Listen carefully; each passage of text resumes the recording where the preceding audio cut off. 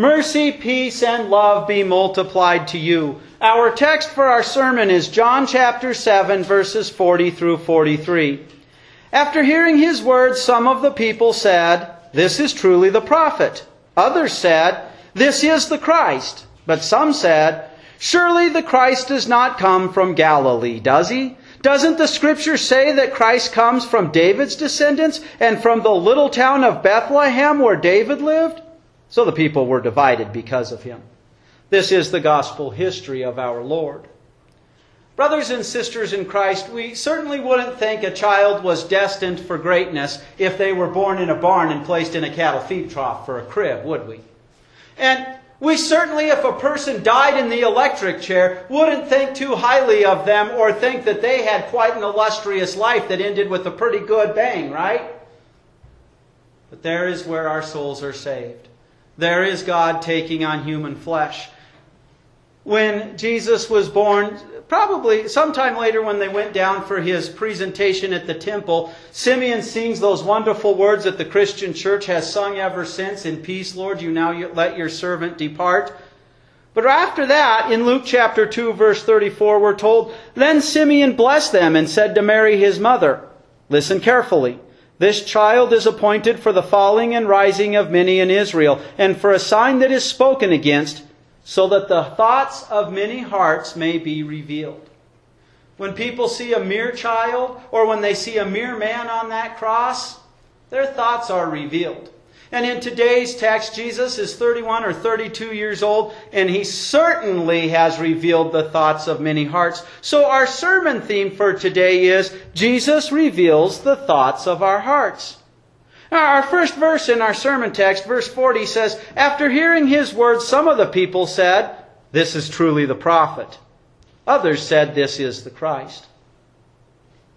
What did they mean, "This is truly the prophet"?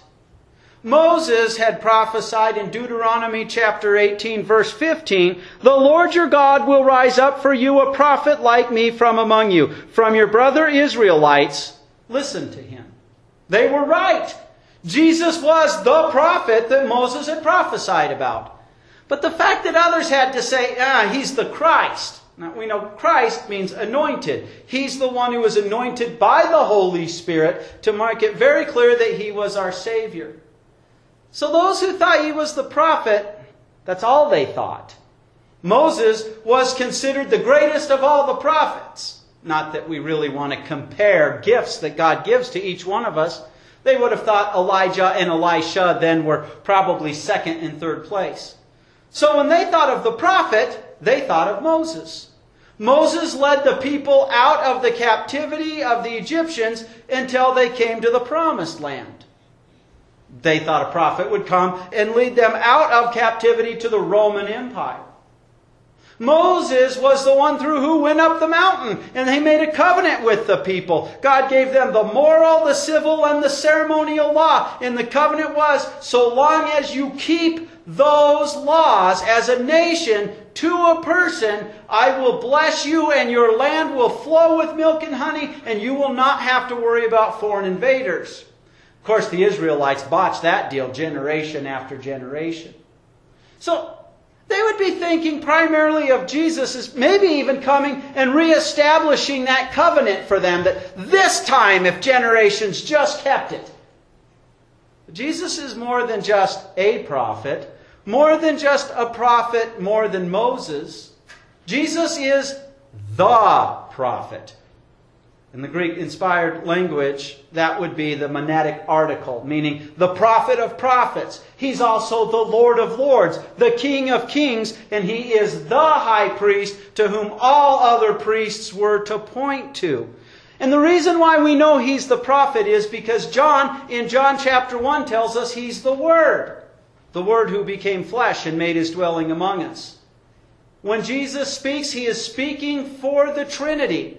The only time we're ever told of God the Father speaking is in the New Testament, like at Jesus' baptism. God the Father only speaks a couple of times in all of Scripture. So Jesus is the prophet because he comes and he is the spokesman for the Trinity, true God who became true man. But if we just make him a prophet like Moses, we're denying the deity. This group of people understood there was something Scripture about Jesus, but they didn't seem to quite get that He was true God who became true man. Even still today, many Christians miss the deity of Christ, in which case He becomes more of a wise man. A wise man who has a lot of things to say. Now, I have a friend who's a very good carpenter, and he's a very wise man to go to for carpentry advice, but he's terribly bad with finance, so I wouldn't go to him for financial advice. And if Jesus is not true God, He might have a lot of wise things to say, like Confucius, but I wouldn't look to his advice on how to deal with your enemies, because he ends up dying on a cross, right? When we take the deity away from Christ, that's all He is a self-help guru. And if you go to Christian bookstores, sadly, there are a lot of books that's all they do with Jesus. The Bible Diet. 12 Steps to a Better Life. They don't even realize that they're ignoring the deity and missing the big picture. He is the one who was anointed with the Holy Spirit. True God who became true man to save you. He had to be a human so that He could be tempted like you and I are tempted. But He had to be God that He would never fall into temptation. He had to be a human that He could be our substitute. Our representative in God's court. He had to be true God, that His death would atone for all of my rotten, stinky sins and all of your miserable sins. He had to be true God, that He could suffer an eternity in hell for you and get it done in 3 hours' time. Only man can die. Only God's death could be so valuable that it could be the substitute for every one of us and rise and give us eternal life. Jesus reveals the thoughts of our hearts. If we look at that baby in the manger, that man on the cross, and just see a wise man, we are denying the deity of Christ. But for you and I, we are blessed that God has given us the Holy Spirit, and we are convinced that is true God who became true man to save us, and because of our faith in Him, we are saved. So let's go back to our text, to verse 41. We're told, others said, this is the Christ, but some said, surely the Christ does not come from Galilee, does He? Doesn't the Scripture say that Christ comes from David's descendants and from the little town of Bethlehem where David lived? Now you have the group that just outright denies Christ. They knew the Messiah would be born in Bethlehem because the prophet Micah, nearly 700 years earlier, prophesied in chapter 5, starting at verse 2, which was our first lesson, that the Messiah would be born in Bethlehem, a descendant of David. Now, here's the amazing thing. In a couple of days, the Christian church throughout the world will celebrate by tradition Epiphany. That's when the wise men came to worship the Savior. Chances are it took the wise men a month or longer to get there. And a star led them. But if you read the narrative, the star takes them to Jerusalem and then it disappears. They go to Jerusalem and have to ask around, where is the Messiah to be born? The rabbis, the priests, the scribes, they knew because of Micah that the Savior had to be born in Bethlehem. So the wise men pack up their stuff and head to Bethlehem. And then the star appears again. And not only does it lead them to the general vicinity, it leads them to the very house that Joseph had now acquired for his family. I always wondered, why did God do it that way? Because we know the rest of the story. This tips Herod off that the King of Kings has been born. And Herod, not wanting what he thinks is political competition, has every newborn child slaughtered. Every 2-year-old and younger male in Bethlehem is killed, except for Jesus. Because God warned Joseph in a dream, and Joseph books it down to Egypt. Oh, there's another prophecy in the Scriptures. Out of Egypt I called my son. But you know, when Herod dies, Joseph says, great, I can return back to Israel and be around my people. But he hears his son is ruling in the region of Bethlehem, so he goes to stay in the town of Nazareth, which is of Galilee. Now here's the interesting thing. In the Psalms, it is predicted that Jesus will be called a nobody. The Hebrew word for that, when transliterated into English, is Nazareth. Jesus doesn't just fulfill the prophecy that He would be born in Bethlehem. There's a lot of prophecies about Him coming out of Egypt and that He would be a nobody. And He fulfills all of them the way no other human being can, showing us that this is true God who became true man, who is the Messiah. And there was the murder of children in Bethlehem. So the prophets and the scribes, people like the high priest Annas, he would have been alive and functioning to know that the wise men had come 33 years earlier looking for the Christ. Ultimately, do you catch that they're missing something big? Isn't He supposed to be born in Bethlehem? Duh! Yes! And God, through the sin of Herod and other things, made it very abundantly clear that He was born. Have you ever had somebody where we say, he missed the forest from the trees? Or, if it was a snake, it would have bit you. Yes! Jesus is from Bethlehem, and He's called out of Egypt, and He was a nobody in their eyes, proving this. Some outright deny Him. Psychologists study how human beings can look at something, if it was a snake, it would have bit you, and miss it, and they call it confirmation bias, where you are so insistent on something that the facts no longer matter. That's what's going on here. They are outright denying what is blatantly obvious. But in our sinful nature, we do this. There's many ways I can apply this text. I want to focus on two ways in which our own sinful nature makes us miss and end up outright denying that Christ is the Savior. The first is called legalism. Christ kept the law for you.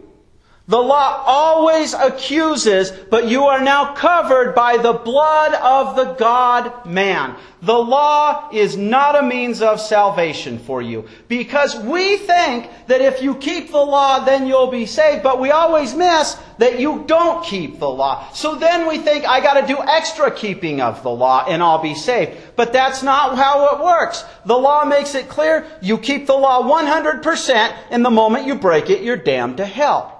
Yet we always struggle. It's our natural religion. It's built into our sinful nature, who is the slave to Satan. It's built into our sinful nature to believe we just do a little extra good and we make up for the bad.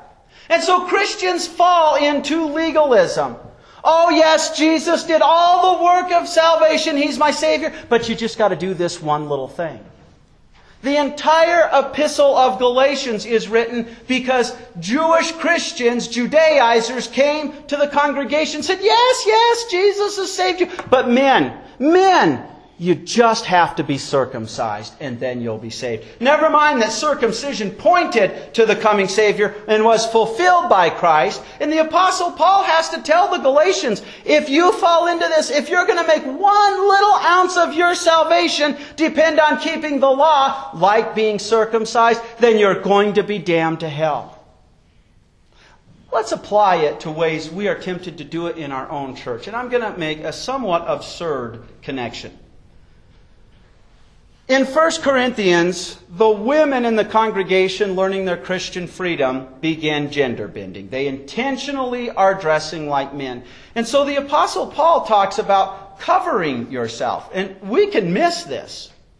The Jewish men, when they went to the synagogue, which is what our church now comes out of, would cover their heads with a prayer shawl. But he says women don't need to do that. They have a natural covering. They don't tend to suffer from male pattern baldness. But today in America, it's rude if you wear a hat in a building, right? For men. We don't wear it like a prayer shawl. Scripture sees this as one of those ceremonial type things that we wouldn't want somebody's salvation jeopardized over. So here's the absurd example. Imagine if somebody, and in America today this is getting to be very commonplace, who doesn't know anything about Jesus decides to visit our congregation, but the young man is wearing a bandana. Somebody thinks to themselves, well, I just know you don't wear a hat in church if you're a man. And so they come up to that person and tell them, you get out of our church or you take that bandana off, and end up making that young man feel like his salvation depends on whether or not he's wearing a bandana or not. See, that Christian would have fallen into legalism. They would have taught that person's salvation depended on wearing a bandana. How absurd! And yet, our sinful nature, you and I both have little things our sinful nature clings to and says, unless I do this, I'm not saved.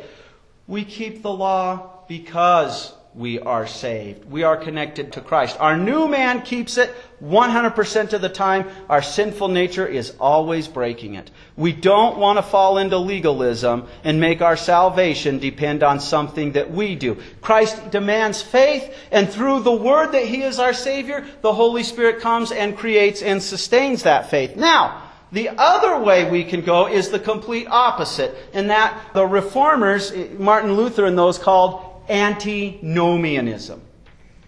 This is to say, Christ has kept the law for me, so let's wad up the law and throw it out. It no longer applies. God is still holy. And the perfect example of somebody who truly is an antinomian is a guy who gets his Christian freedom in Corinth. He gets it. Christ has removed my sin. Christ has kept the law for me. Woohoo! I can have intercourse with my stepmother and brag about it. Look at my Christian freedom. Paul says, God is still holy. Excommunicate the immoral brother. He repents. That's the other extreme our sinful nature leads us to. Well, Christ has already forgiven me. I can run out and embrace my sin. But God is still holy. And Christian churches today, they will look at politically incorrect sins today, and they'll excuse those away by saying, well, God is love. And certainly God is love. But if we embrace a sin, and every one of us have sins we struggle with and fall to by the day. I'm talking about embracing it. This is it. I don't care. I know it's a sin and I no longer care. When we embrace a sin, we can excuse it by saying God's love. He would love me for this. Well, that's like saying, if you live on a busy street with semis easily going 30 miles an hour, but your child just loves to play out in the middle of the street, and if you love your child, you'll let them do it and not warn them. Well, you and I know then it's just a matter of time before that child disgustingly and sadly ends up a hood ornament to a semi. When we excuse away sin like that, we're missing it. Yes, Christ kept the law perfectly for you and us so that He could unite us to Him through the new man He's given us, who is holy, and His law still stands to show us holiness. It's just not a means of salvation. And so you and I struggle to conform to the law. We do it perfectly according to our new man, but he has to struggle with our sinful nature because we are saved. Because we do want to thank and praise God. And it only works this way for a Christian. Your sinful nature says you're not so good. The law turns around and says, what do you mean? You love your neighbor as yourself because God's love is in your heart. It only works for a Christian to show him that because only a Christian has the new man. And so we see some deny Christ outright. And we want to be careful because if we fall into antinomianism or legalism, we don't even realize we're denying Him. But He is true God who became true man to save us. So Jesus reveals the thoughts of our hearts. Some miss the deity, some deny Him outright, but by the Holy Spirit in your heart that keeps bringing you to the Word to have your faith, your new man recharged, you know that Jesus is the Christ. And like the people in today's text, you confess, this is Christ, the Savior, the one anointed for my salvation. Amen. And the peace of God, which surpasses all understanding, will guard your hearts and minds in Christ Jesus. Amen.